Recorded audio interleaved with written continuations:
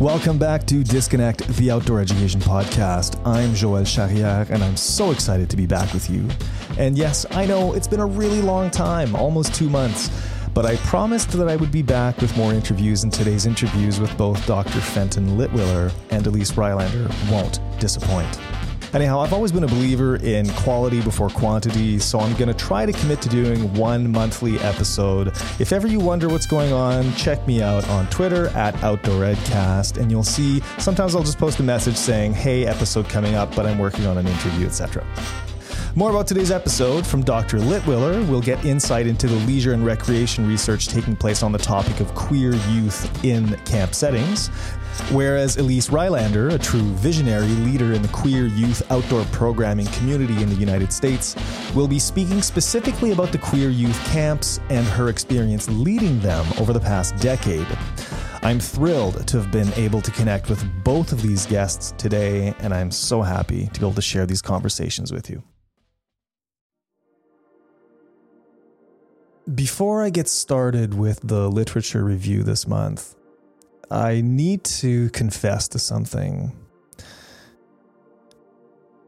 When I interviewed Micah Meyer in the first part of the Inclusion series, and even in the way that I named that, I've been kind of struggling with that, kind of just a couple things that I said to him, and the simple fact that I called it the Inclusion series. I felt in a way that it diminished the interview with Micah. And that's something that bothered me. And that's a part of being an ally, is recognizing that, or maybe not recognizing, but just taking the time to stand back and look at what you do and see, you know, does that impact anything? And, you know, at one point in the interview, I asked Micah what his favorite flavor of ice cream was. It sounds silly. It is a silly question.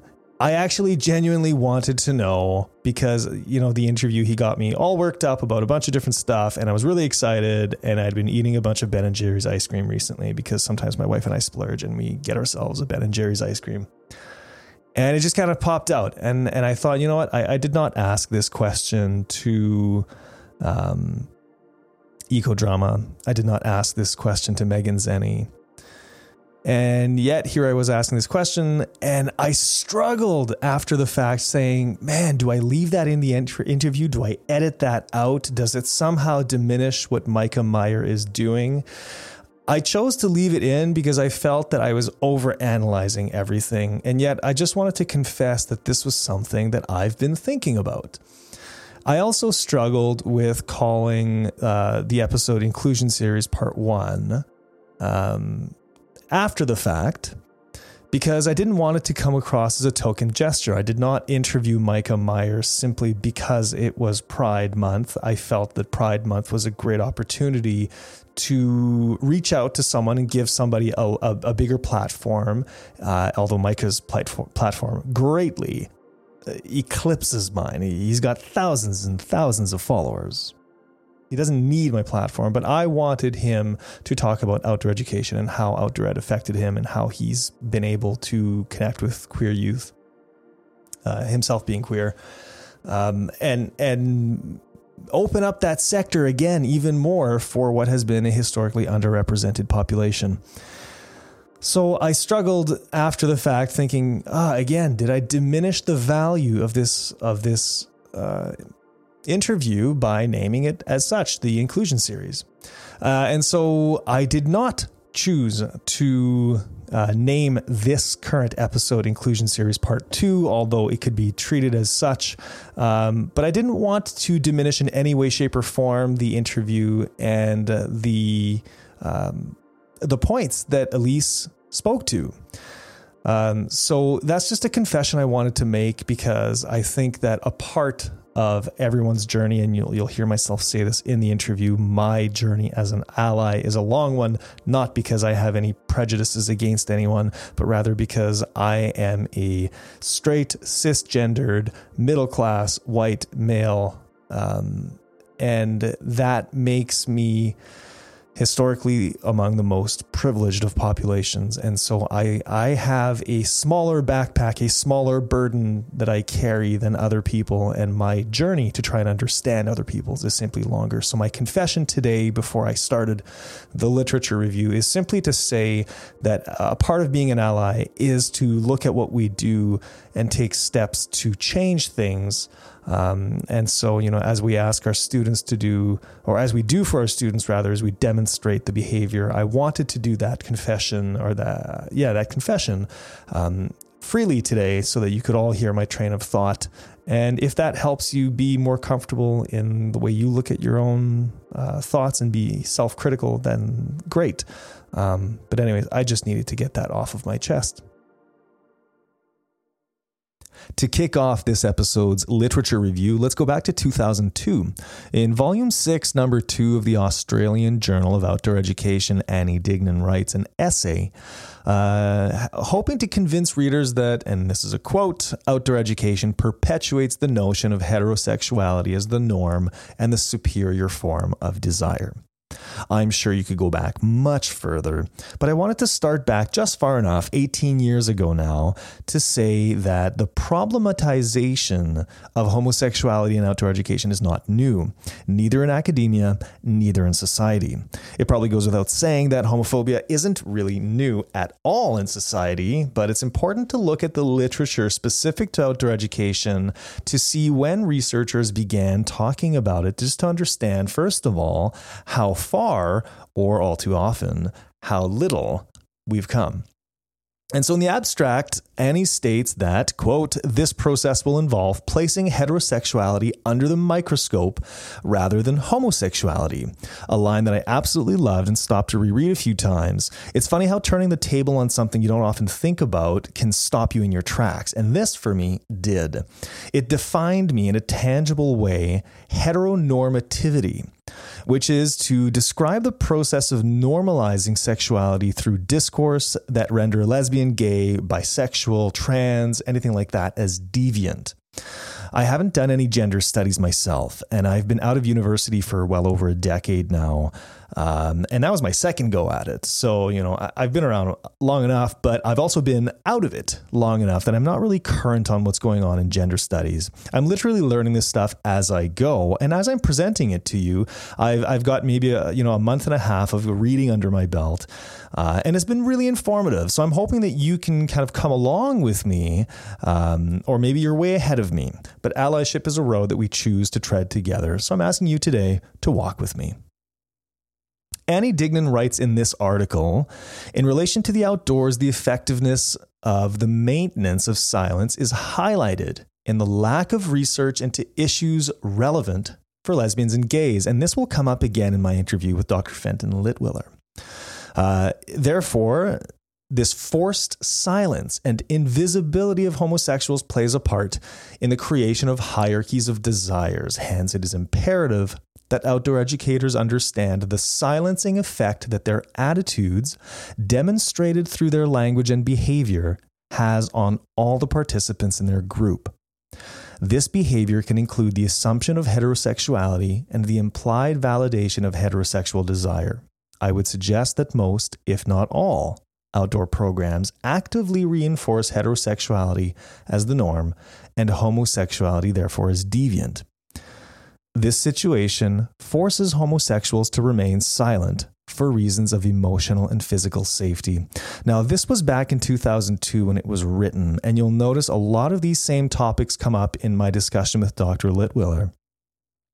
Annie Dignan also states the lack of research in overt heteronormativity in speech prevents queer folks from having a voice, from being heard, which therefore perpetuates this heteronormativity. Now, this was 18 years ago, and while I was reading it, I did find that it felt somewhat antiquated at times, which I want to stress is a good thing, because even though I'm sure we could all make more effort to continue being inclusive in our language, There's been a great movement, especially on behalf of the education sector, to provide safe spaces for all. And at least the circles that I run in, I see tremendous openness of mind, spirit, and inclusion, I would say, is the de facto norm. So the fact that it was antiquated at times, or it felt antiquated, I felt was a really good kind of, gauge. Sometimes you just got to go with your gut. But the fact that I was reading this and going, ooh, this is kind of cringy, made me feel that at least we've done something good. So I want to fast forward to 2018. Dr. Litwiller published an article in the journal Leisure, volume 42, number 3, titled, "You Can See Their Minds Grow, Identity Development of LGBTQ Youth at a Residential Wilderness Camp." Now, I was going to just talk about this, and as I was reading it, I kind of just got curious and noticed that this researcher in particular actually taught at my alma mater. So I decided to reach out, kind of, throwing a shot in the dark. You never know. It's hard to get researchers to come on the podcast. Sometimes they've got tremendously busy schedules. But it was a shot in the dark, and Dr. Litwiller answered my email. And so I was so happy to be able to connect with Dr. Litwiller. So rather than tell you about the article, here's my interview with Dr. Fenton Litwiller of the University of Manitoba, speaking about his research paper, "You Can See Their Minds Grow, Identity Development of LGBTQ Youth at a Residential Wilderness Camp." I'm here with Dr. Fenton Litwiller of the University of Manitoba. I'm thrilled that Fenton was able to join us today. So to set the stage a little bit, Dr. Litwiller is the author of the research paper, "You Can See Their Minds Grow, Identity Development of LGBTQ Youth at a Residential Wilderness Camp." And to give you an idea, and please go look up the research. You can look it up by name. I'll put a link to it in the show notes.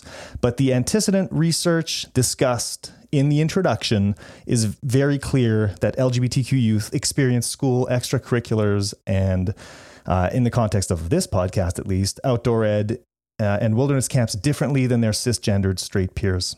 So, Dr. Litwiller, you cite studies indicating that lesbian, gay, bisexual, transgender, and queer students feel unsafe, how they feel the need to conceal their gender identity or sexual orientation, withdrawing from leisure activities for lack of safe spaces, challenging washroom situations are another thing that comes up, implicit or explicit discrimination from instructors, macroaggressions, to name a few. Add this to the list of other potential challenges, such as eviction at home, physical or mental abuse for some, substance abuse, depression. And this is, as Dr. Litwiller says in the introduction, these are peer-reviewed journals. The information coming here is not made up. Dr. Litwiller, the picture is dreary. And for anybody who's listening, we all love working with youth. It's like a gut punch. So the next part was really, really interesting for me. It was like a slap in the face. It was like a wake up, you fool kind of thing. And you wrote, "While it is important to acknowledge the struggles of LGBTQ youth and to continue to research both the challenges and necessary supports, it is also important to challenge unilateral notions that LGBTQ youth are at risk." Can you please unpack this sentence for me? Yeah, for sure. I think this is a great dive into kind of the theoretical stuff.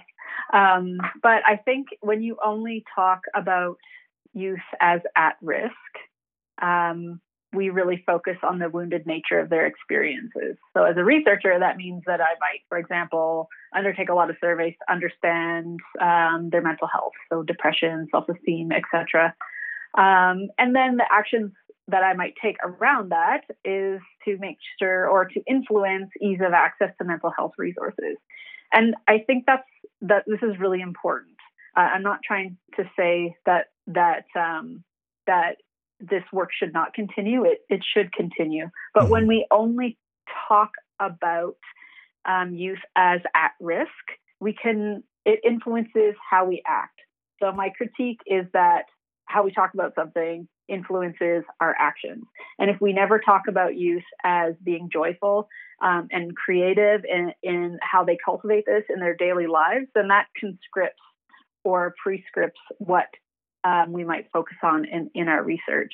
So if we can acknowledge and also take action around the challenging context that youth live in, but also create space in our rhetoric to understand youth lives as having access to joy, instances where they can be themselves and explore themselves, we're more likely to create opportunities that emphasize things like youth agency and creativity. And so, for example, since writing this manuscript, my research has really moved into exploring youth experiences with gender play. So I have a gender play workshop, and youth come and we just explore gender through fun, spontaneous, and creative ways.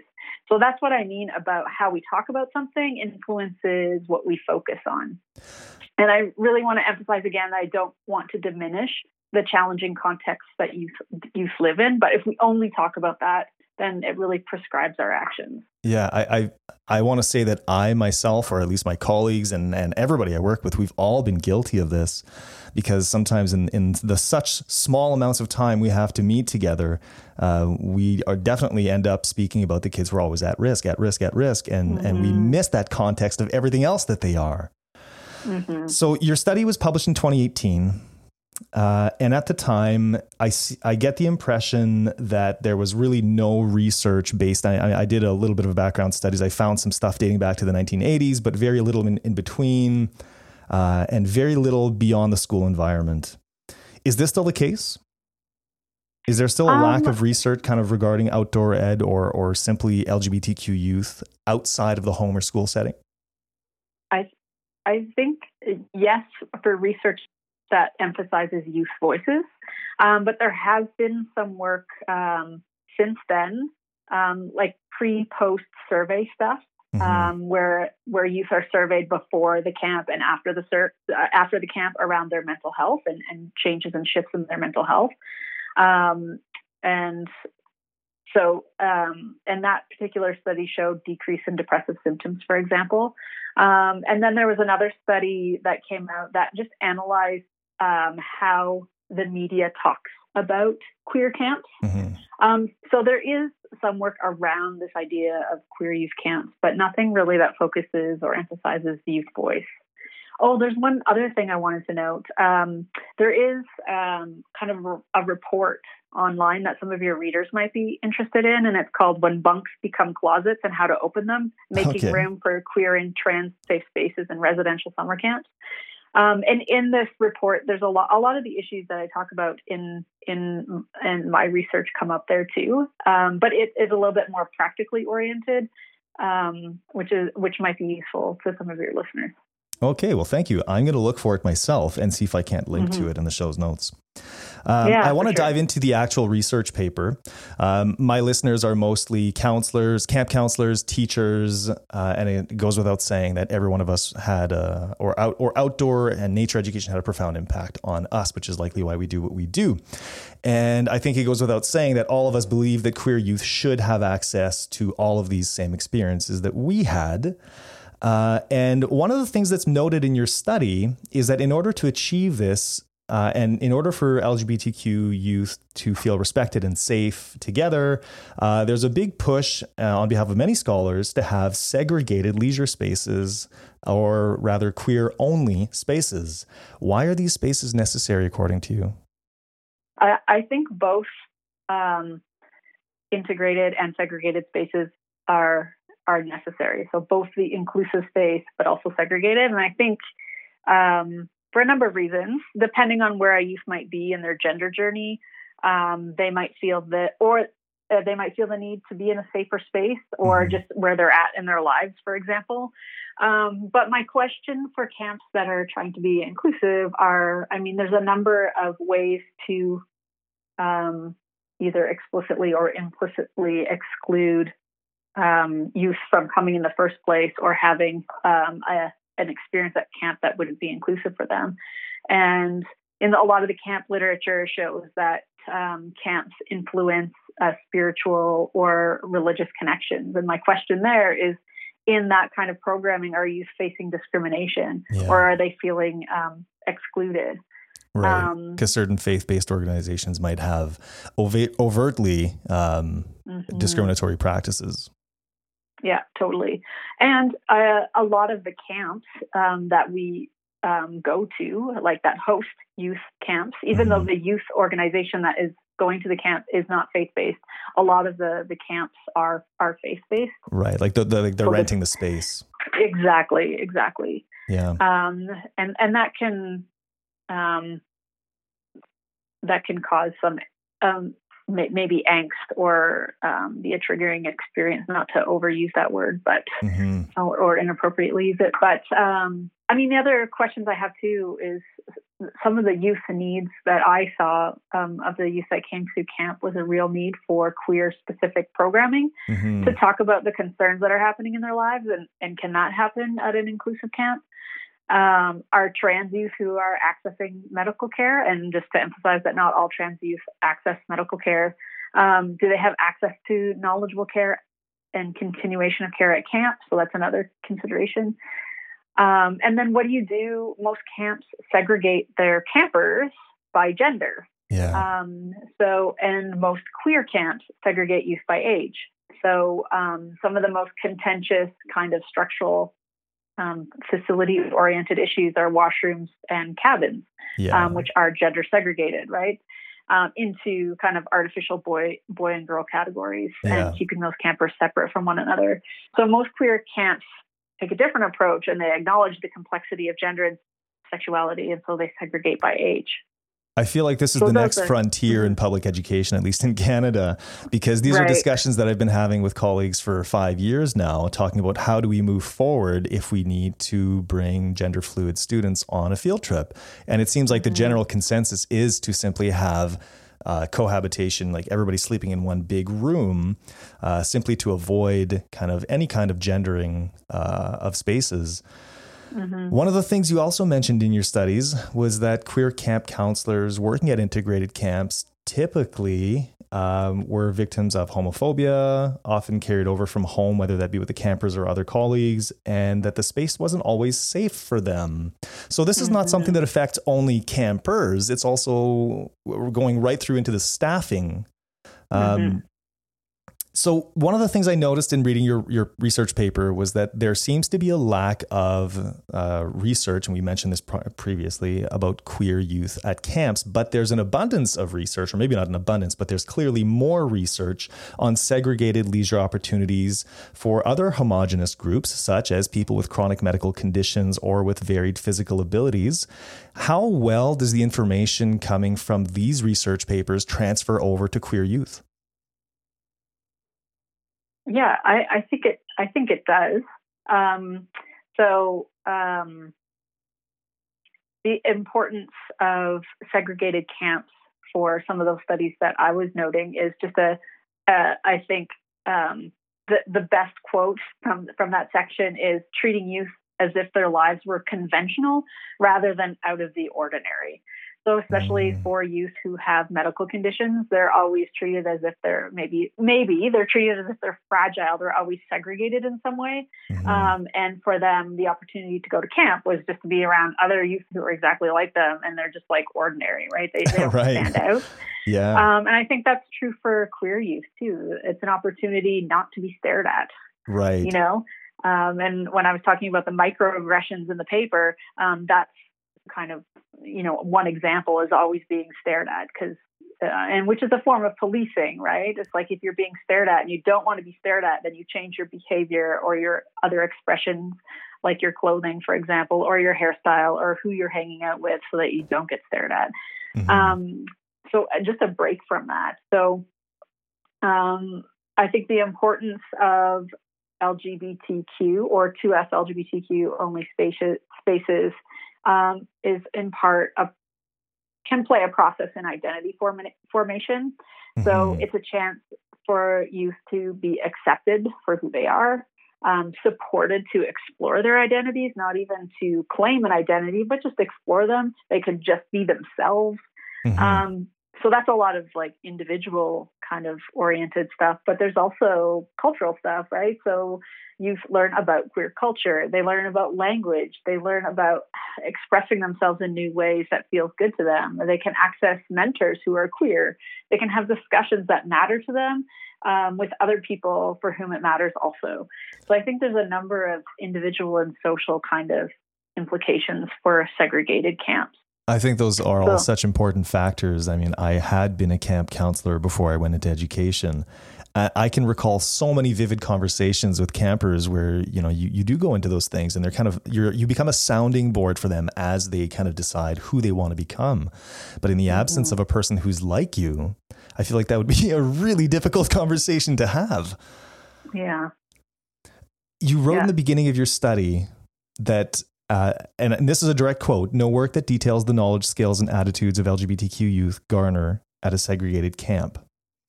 Does this make your study really the first of its kind? I always hesitate to say that because then someone will find an obscure study that totally contradicts you. But at the time of the writing, I wasn't able to find anything. And just to add the caveat too, that there's stuff that studies aspects of queer camps, right? So in the literature review, I talk about a study that was about the counselors, as you mentioned, the counselors who were queer who went to camp that was not queer oriented. So there's all kinds of aspects of queer camp that had been studied, but I wasn't able to find anything that particularly centered youth voices about how they felt about their own experiences. So on that note, I've asked you a few questions kind of around the study, but let's give those queer youth voices a voice. Tell me about your study.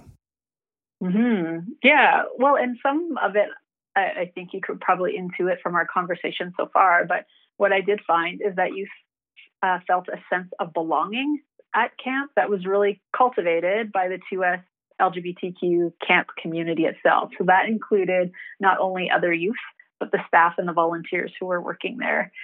And, one of the quotes from the youth is like, it's a break from the weird looks, that they're always getting.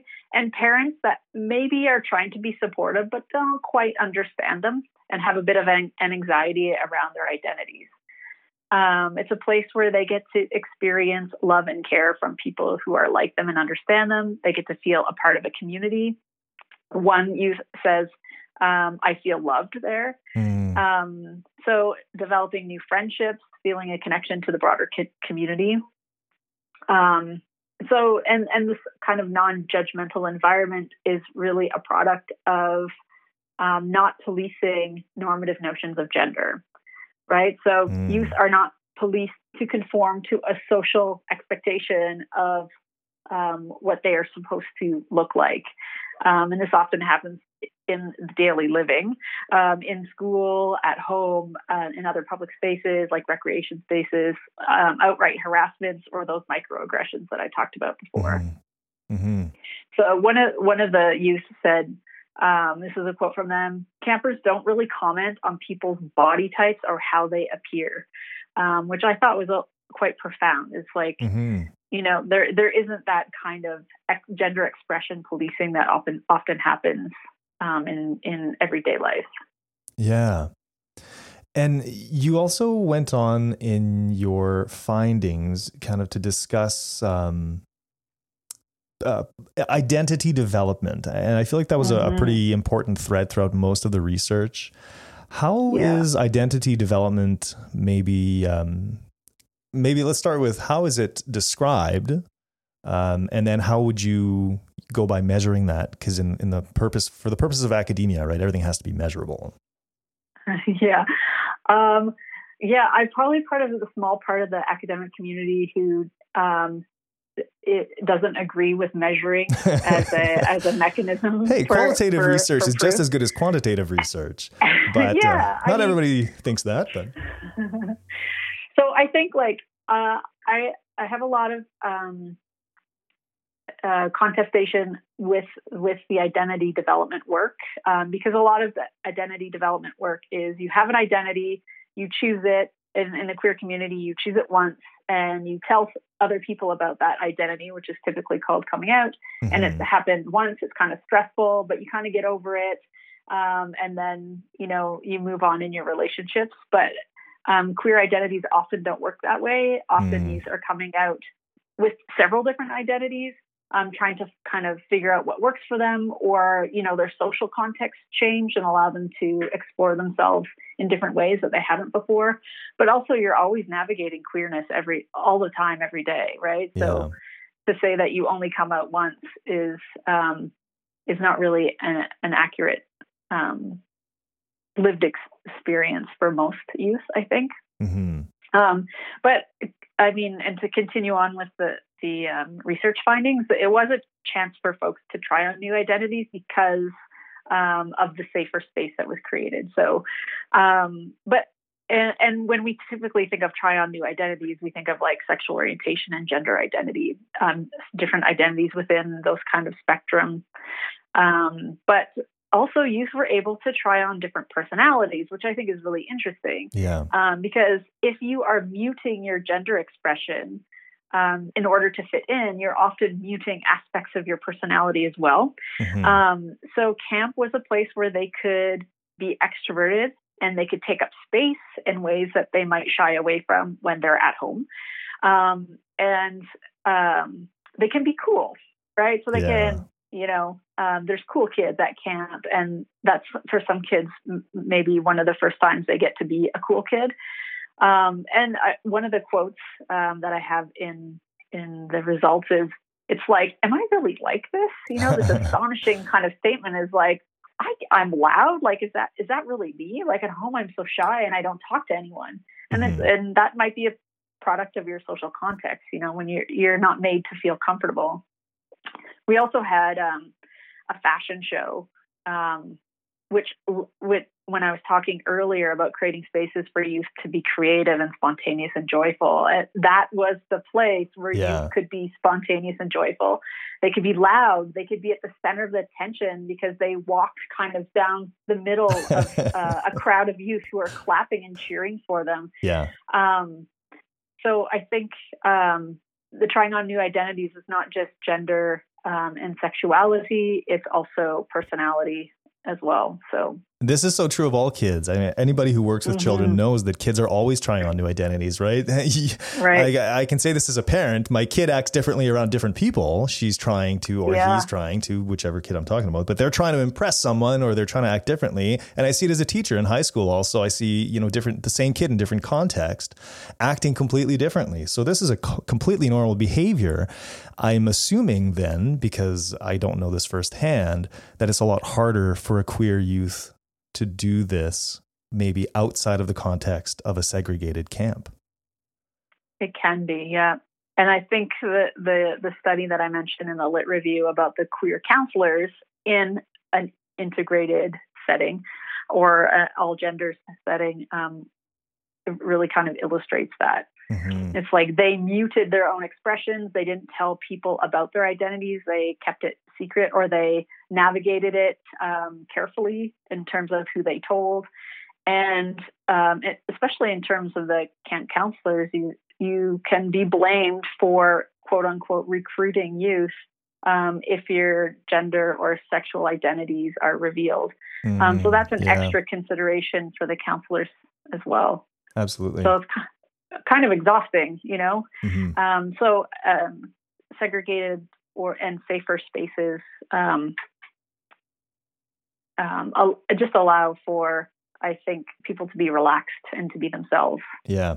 Not to get too political here, but the idea of recruiting youth, if I'm understanding that correctly, and it sounds like a foreign idea to me, would that be considered like, a gay male counselor trying to recruit a male camper as, like let's go back like 50 years here, but like trying to convert them?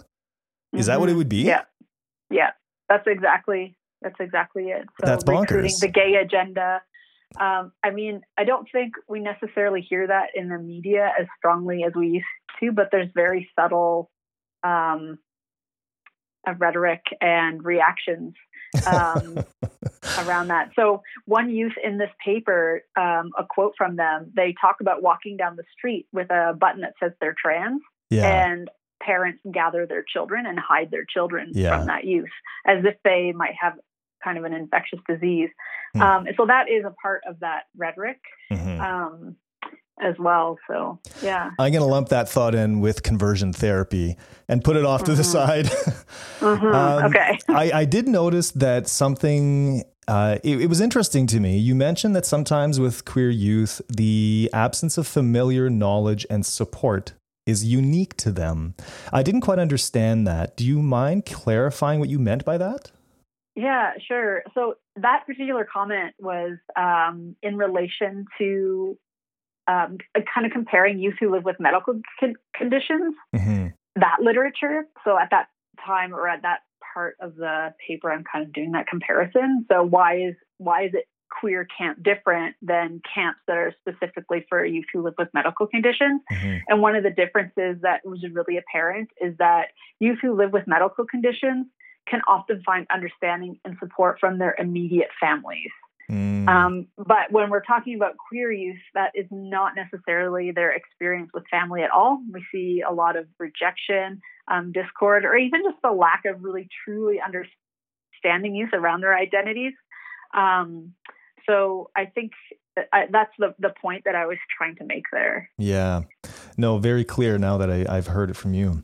So one thing, and this is very important for the context of this show, one thing that was notably absent was any type of change in environmental awareness of youth. Typically, we think of camp as being these glorious, sleep under the stars, and kids go away feeling like, wow, I really got a good dose of nature. I feel reconnected. And we hope that lasting change will give us, future leaders who will value the environment. But that was notably absent from your findings. Why do you think that is?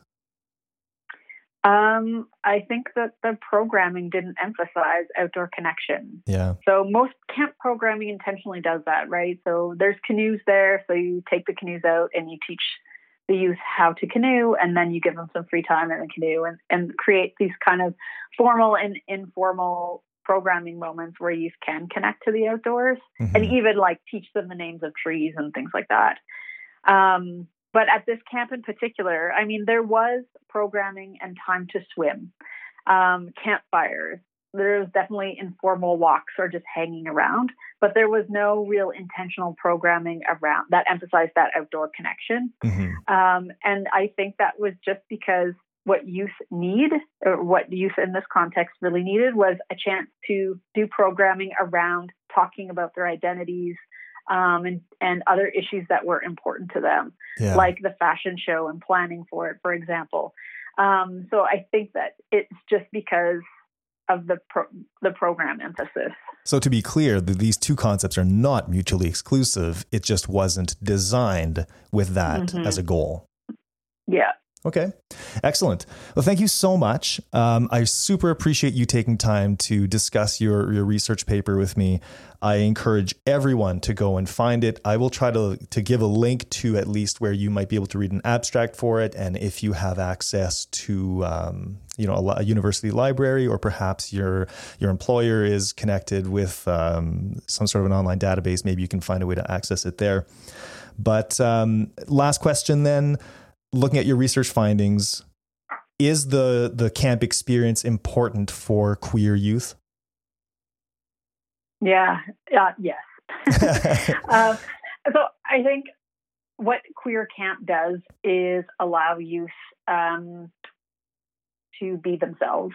And I think that's important for their mental health. It's important for their growth and development. It's important to learn who one is in relation to themselves, and also in relation to their larger communities, but also the queer community. Thank you so much again. Thanks so much for having me. I appreciated chatting with you today. That if you're interested in reading the full manuscript and you don't have access to a university library, you can email me and I will send you the paper. So to reiterate, if you don't have access to an educational portal of some sort where you can download academic papers, reach out to Dr. Fenton Litwiller and he will send you the full manuscript of that research paper. It is well worth the read. I encourage you to do that. I've put the link to his profile in the show notes. And a reminder that Dr. Fenton Litwiller is an assistant professor in the Faculty of Kinesiology and Recreation Management at the University of Manitoba. I did have one final thing to say about Dr. Fenton Litwiller before we proceed with the rest of the literature review. And this is a little something that Dr. Litwiller mentioned kind of last minute before I left the phone call with him. And it was that there was a misprint, actually. The editors at the publication changed one word in his article, and it bothers him to no end. And so you'll hear myself talking about macroaggressions early on in the interview, and turns out that's exactly what's written in the paper. However, Dr. Litwiller had written it as microaggressions. And it's almost impossible, I guess, to go back and change anything in academia. You kind of send it out and that's it. It's done. So for us, we will read it forever as microaggression in the honor of Dr. Litwiller. So the last literature review piece that I wanted to mention today, and I'm not going to go into great detail on this one simply because it's quite long. It's actually a chapter of a book. And so the book is called the Palgrave International Handbook of Women and Outdoor Learning. I will put a link to that in the episode notes. And the chapter in question is actually the 35th chapter, and it's called LGBTQ Girls Scouts Reflect on Their Outdoor Experiences. And the reason I find this to be really important and relevant is in relation to the brief discussion I had with Dr. Litwiller regarding faith-based organizations often owning the facilities being rented by whichever organization in order to run their camps.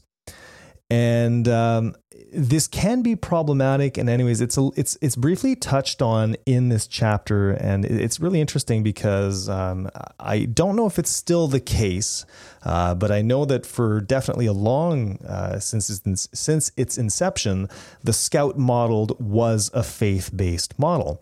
And so I'll read you a tiny little excerpt here from the book. The person says, "When I was maybe 12 years old, I told my mom that I did not think it would be that bad to love a woman. Her response, 'Stephanie, I thought you'd say that one day. You enjoy hugging me for too long.'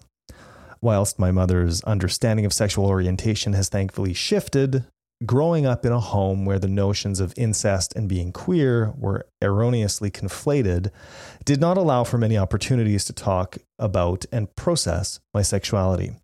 And so this it's a 15-page chapter. Again, as I mentioned, I'll put a link to it in the episode notes, but it's worth a read because it kind of gives a little bit more insight into the effect or the impact of faith-based organizations on the process of growing up as a queer youth member of this organization.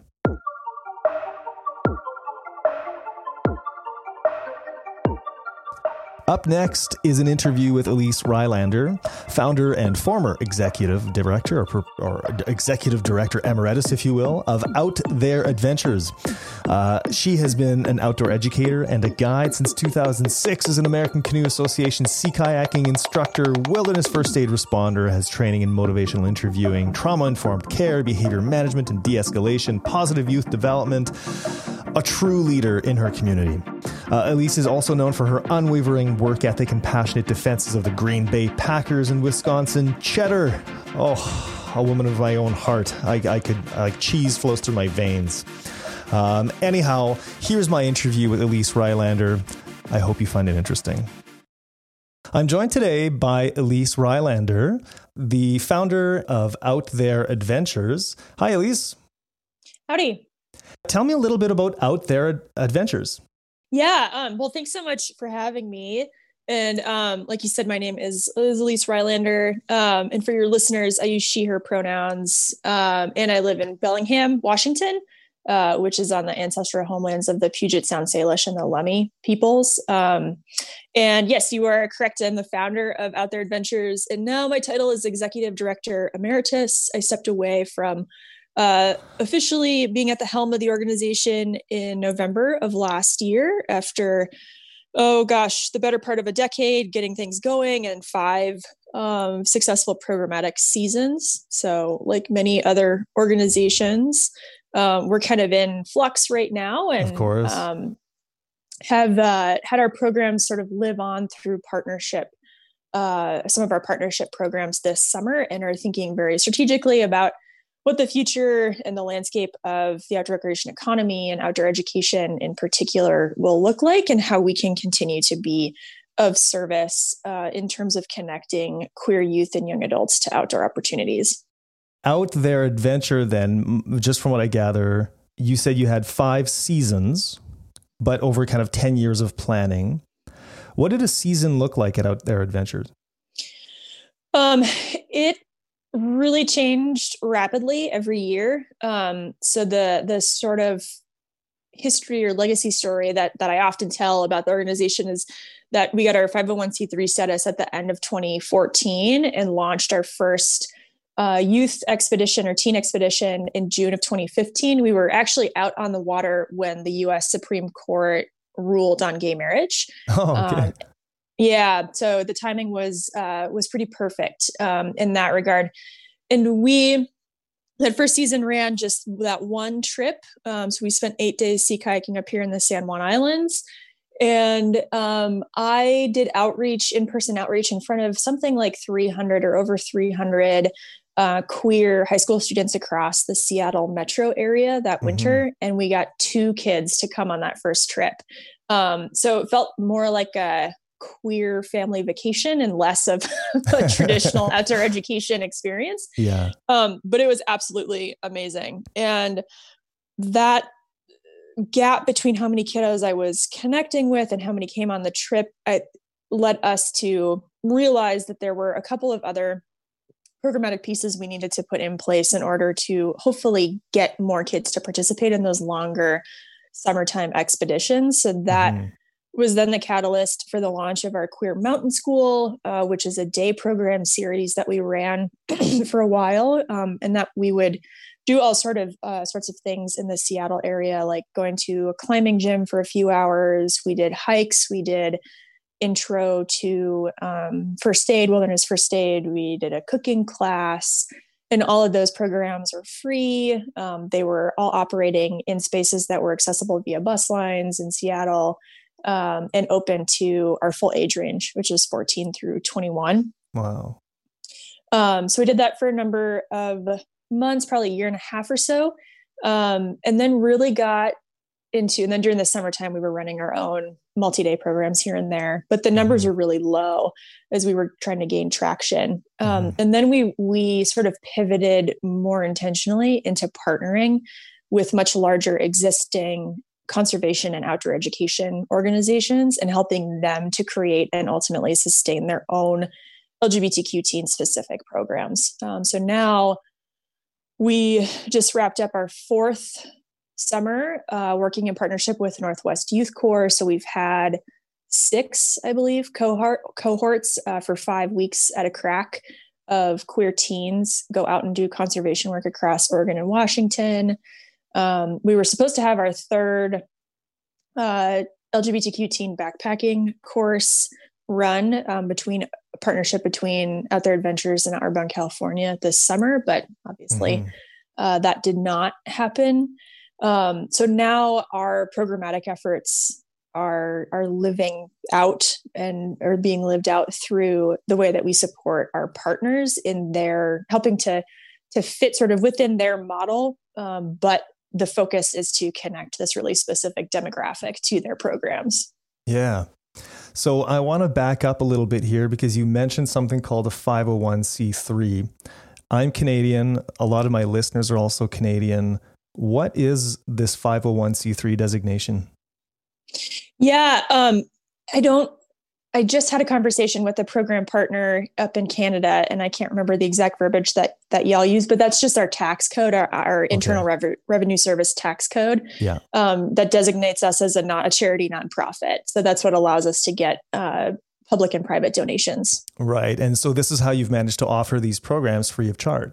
It sounds to me like it began very small. I mean, you said you had 2 kids on that first sea kayaking adventure, and then it evolved into day trips and now a lot of kind of advocacy and working with other organizations. But tell me, what spurred the creation? I mean, you founded this, you said, over a decade ago. What spurred you to do this?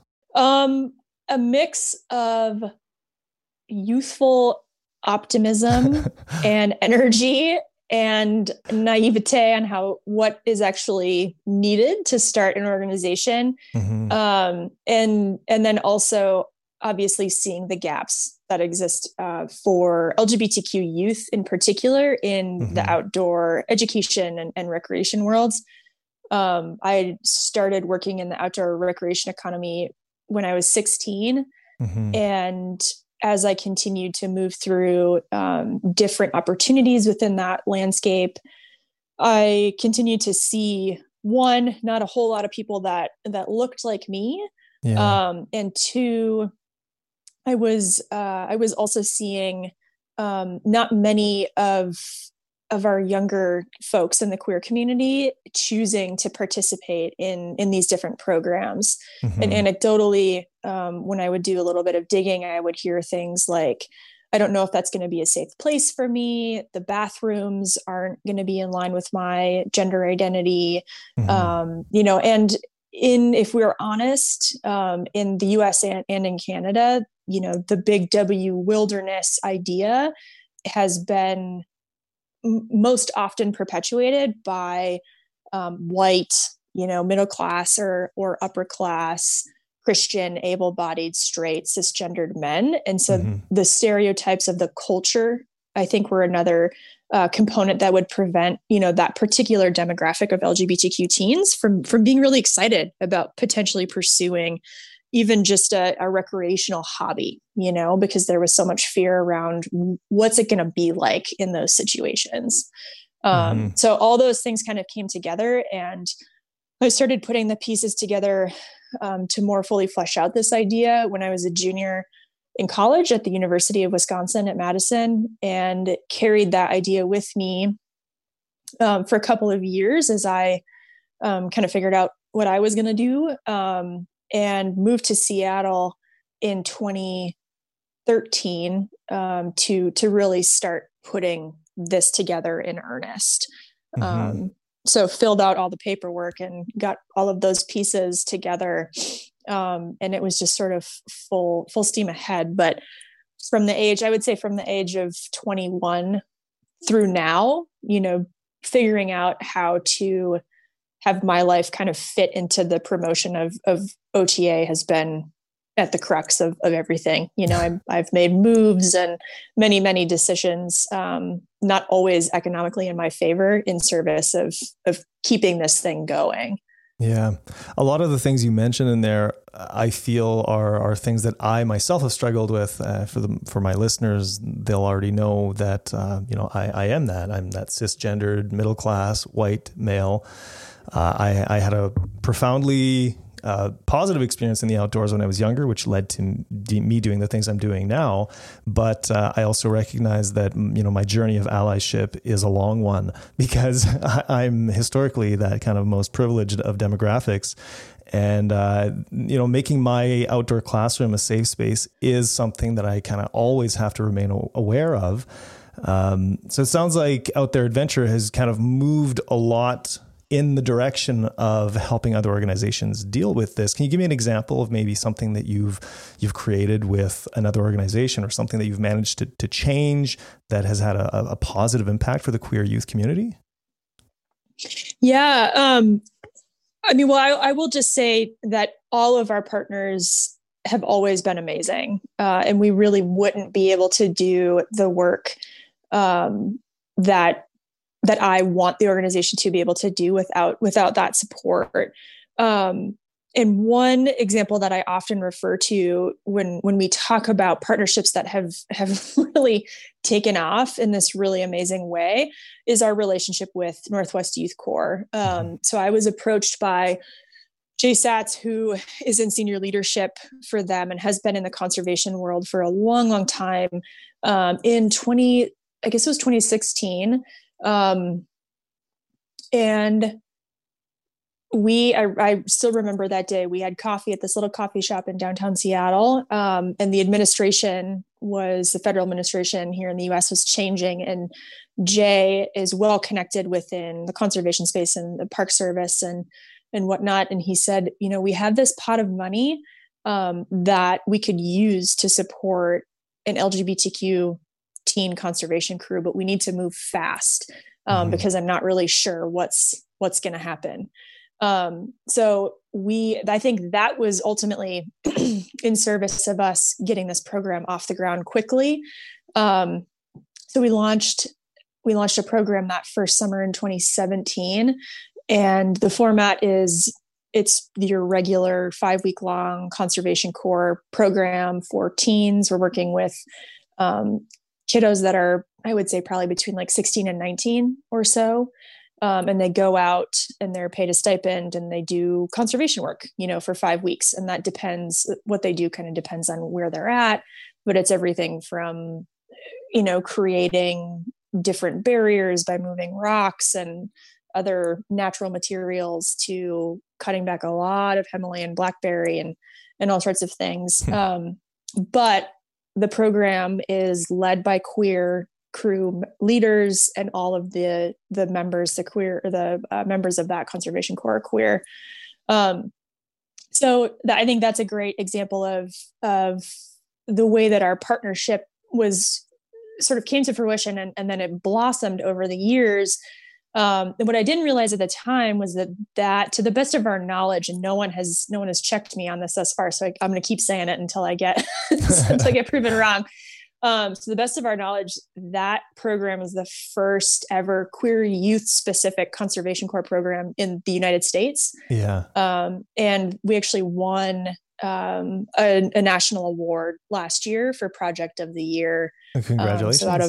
It was really amazing. And one of the crew leaders was able to go to Washington, D.C. and got to meet Congress people and legislators and talk to, speak to the work that we do. So it's a really full circle way to see the work be able to help support and amplify that next generation of queer leaders in the outdoor space. Yeah. Well, you answered one of my questions in there, is whether or not you knew of any other organizations doing what Out There Adventures does. It sounds unique. I mean, to me, I haven't heard of an entirely queer program that does kind of what you guys do.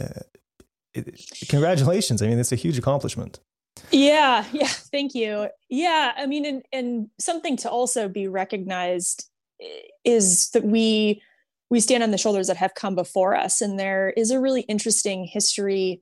And I apologize to your listeners because my focus is obviously this within the context of the United States. That there's a really interesting history that is underground in the outdoor education world, even within the U.S., that connects to the queer community. Colorado Outward Bound School was actually running queer backpacking trips in the 90s. They just couldn't openly market them as such. Yeah.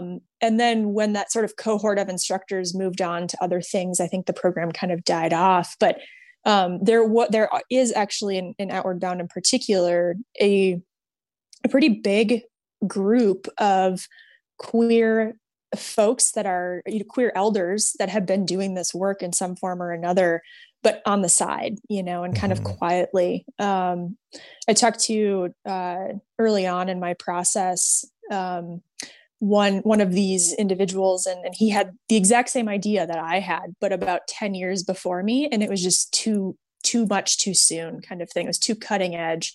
I felt like we were almost too cutting edge when I started out.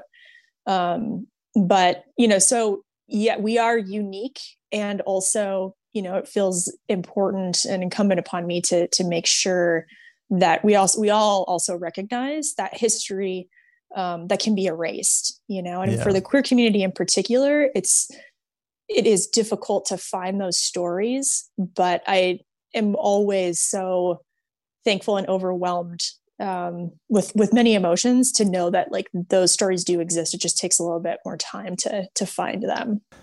I find it funny that you say you're standing on the shoulders of those who came before you, because your shoulders will be those that others will be standing on.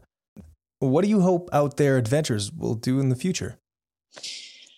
Oh gosh. I mean, I think we this year, perhaps more than any other year, are at a really interesting sort of juncture. And I don't honestly know how to answer that question in total anymore, because things have changed so much. But I was having it reminds me of a conversation I had with a mentor of mine maybe 2 or so years ago. And I was really struggling with a number of things as it relates to our work. And one of them was this idea of scalability. And if I'm being honest, I was having a hard time because I was feeling frustrated with how much of a lift, how much work, how much of a hustle it has been. Mm-hmm. And feeling like in spaces I was sort of being erased or not forgotten, and that didn't feel good, Yeah.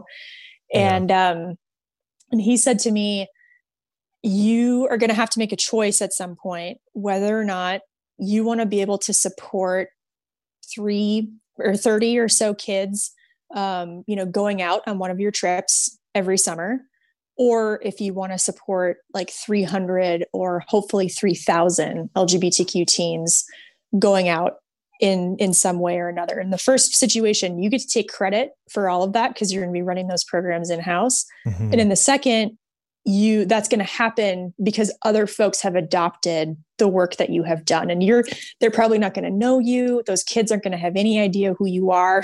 You don't get to take credit for it. Yeah. But the magnitude or the scalability of it is going to increase exponentially. And so what do you want? Right. So on the one end, it kind of feels thankless, but you have to recognize that the scope of what you're doing is so much bigger.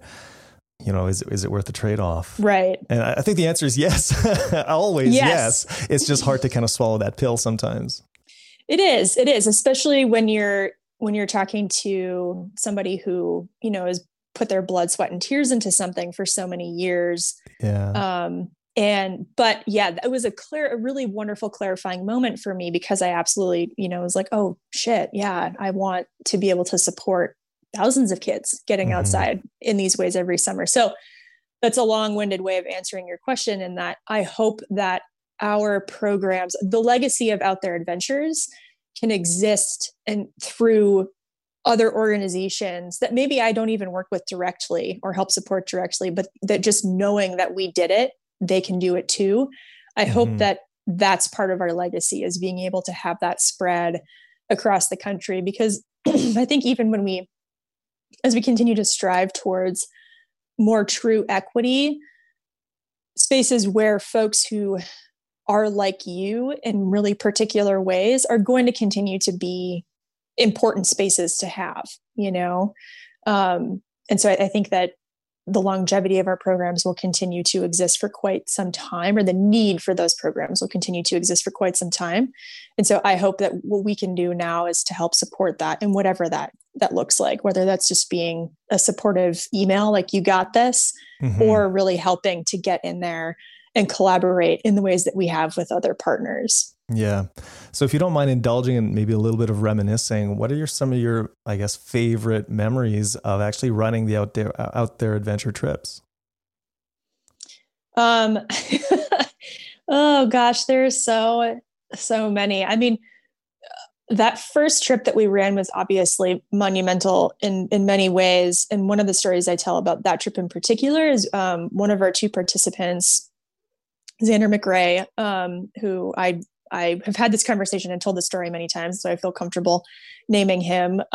He was embarking on his journey in taking testosterone for the first time, and was going to need to take a shot of testosterone while we were out on this trip. And so we got to actually help administer his first shot of testosterone that was outside of his doctor's office on this island, Doe Island, that's out in the San Juans. And I remember that, to me, that felt like the quintessential moment that OTA was intended to help support, is to be able to have that kiddo participate in that program, wherein in other programs they probably would have chosen not to, because they're like, I'm not going to have this instructor that I don't know, that looks nothing like me and doesn't understand anything about this situation, administer the shot while we're in the middle of kayaking out in the middle of wherever,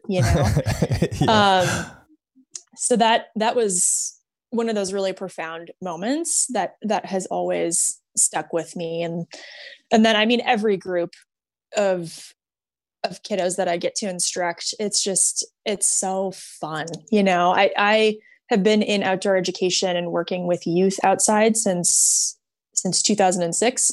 And no offense to the other groups of kids I worked with, but when you get a group of queer teens together, it is just the most fun group of kids that I have ever had the pleasure of working with.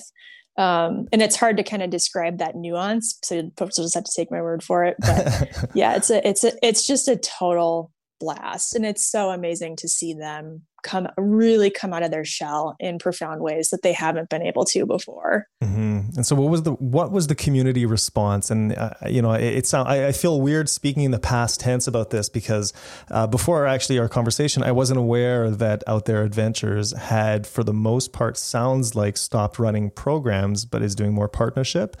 So I feel bad speaking in the past tense because everything you're describing sounds so just outstanding. What was the community response to our programs overall? Yeah. It's always been overwhelmingly supportive. And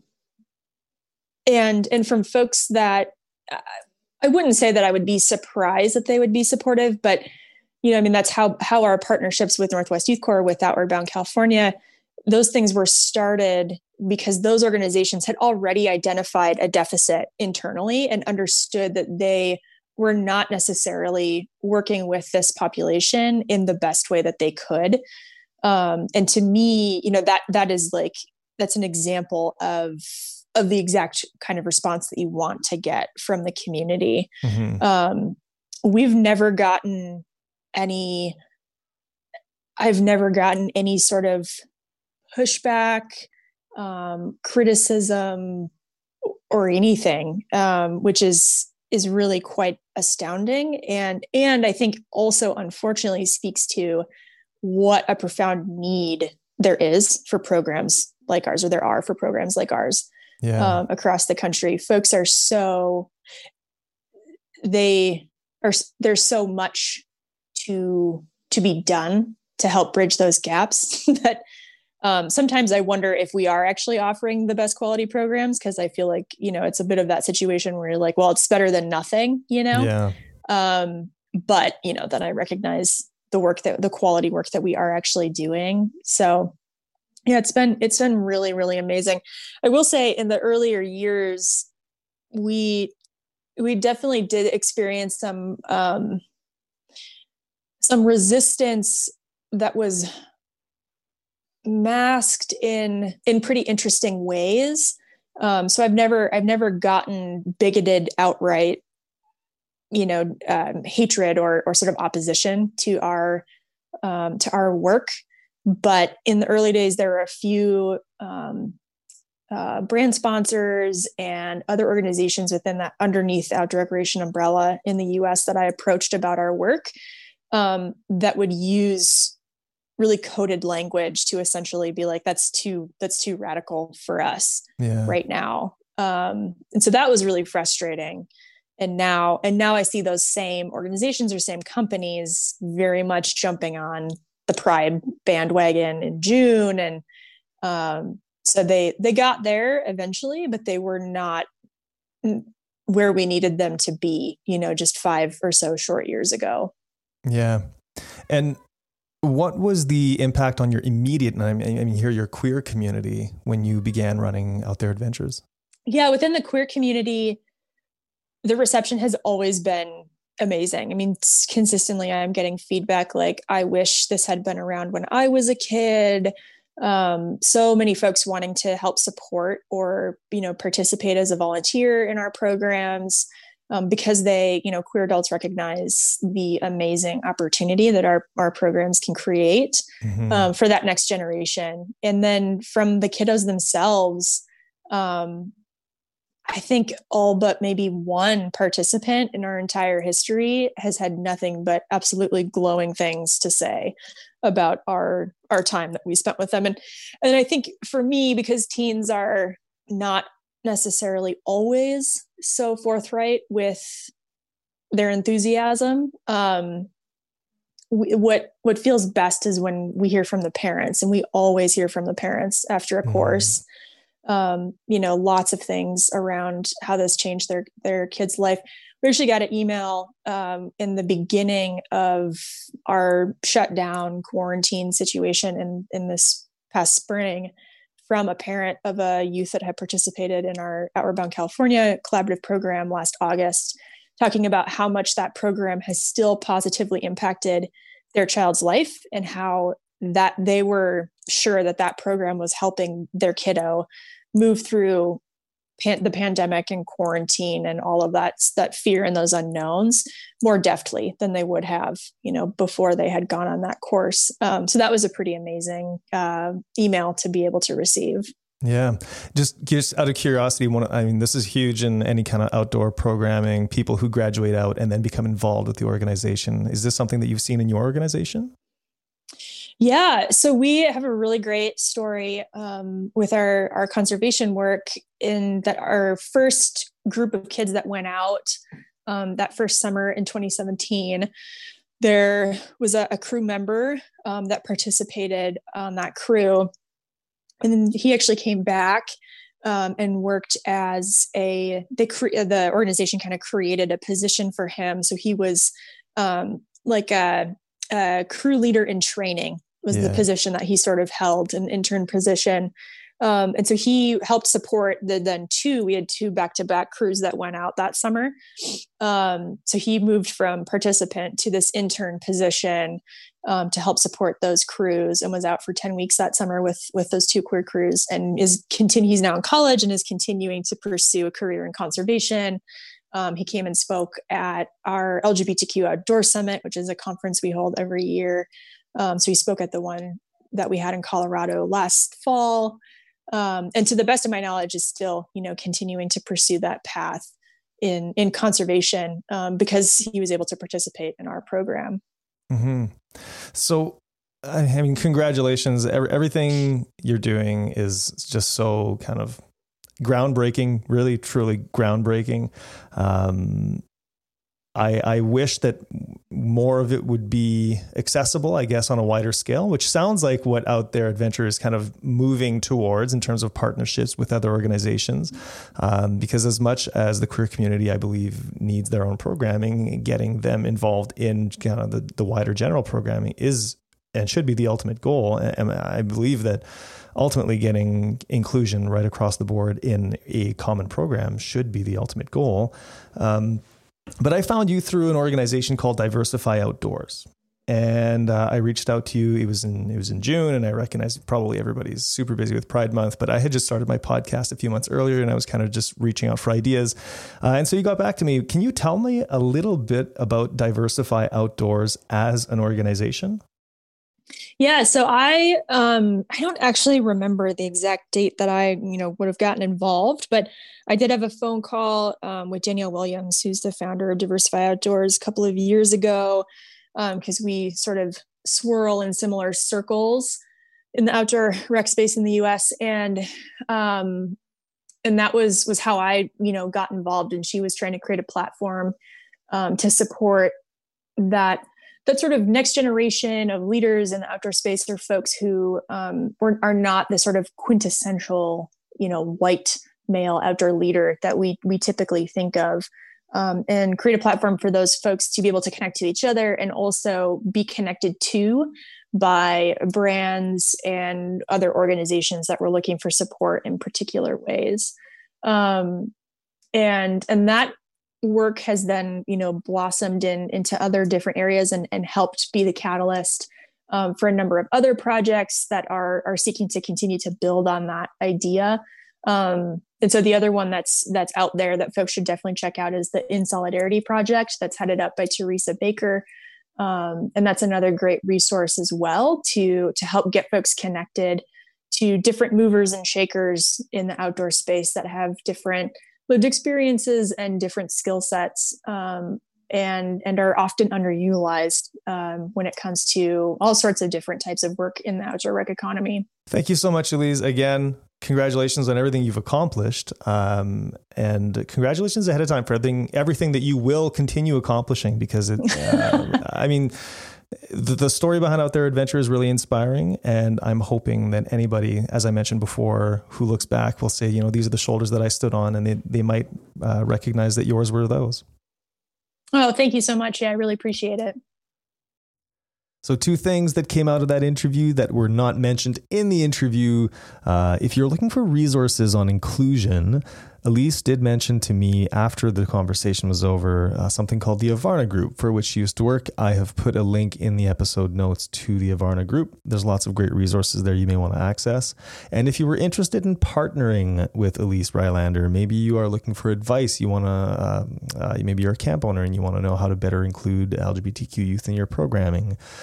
She said the best way to reach out to her is actually via Instagram. So I will link her Instagram in the episode notes also.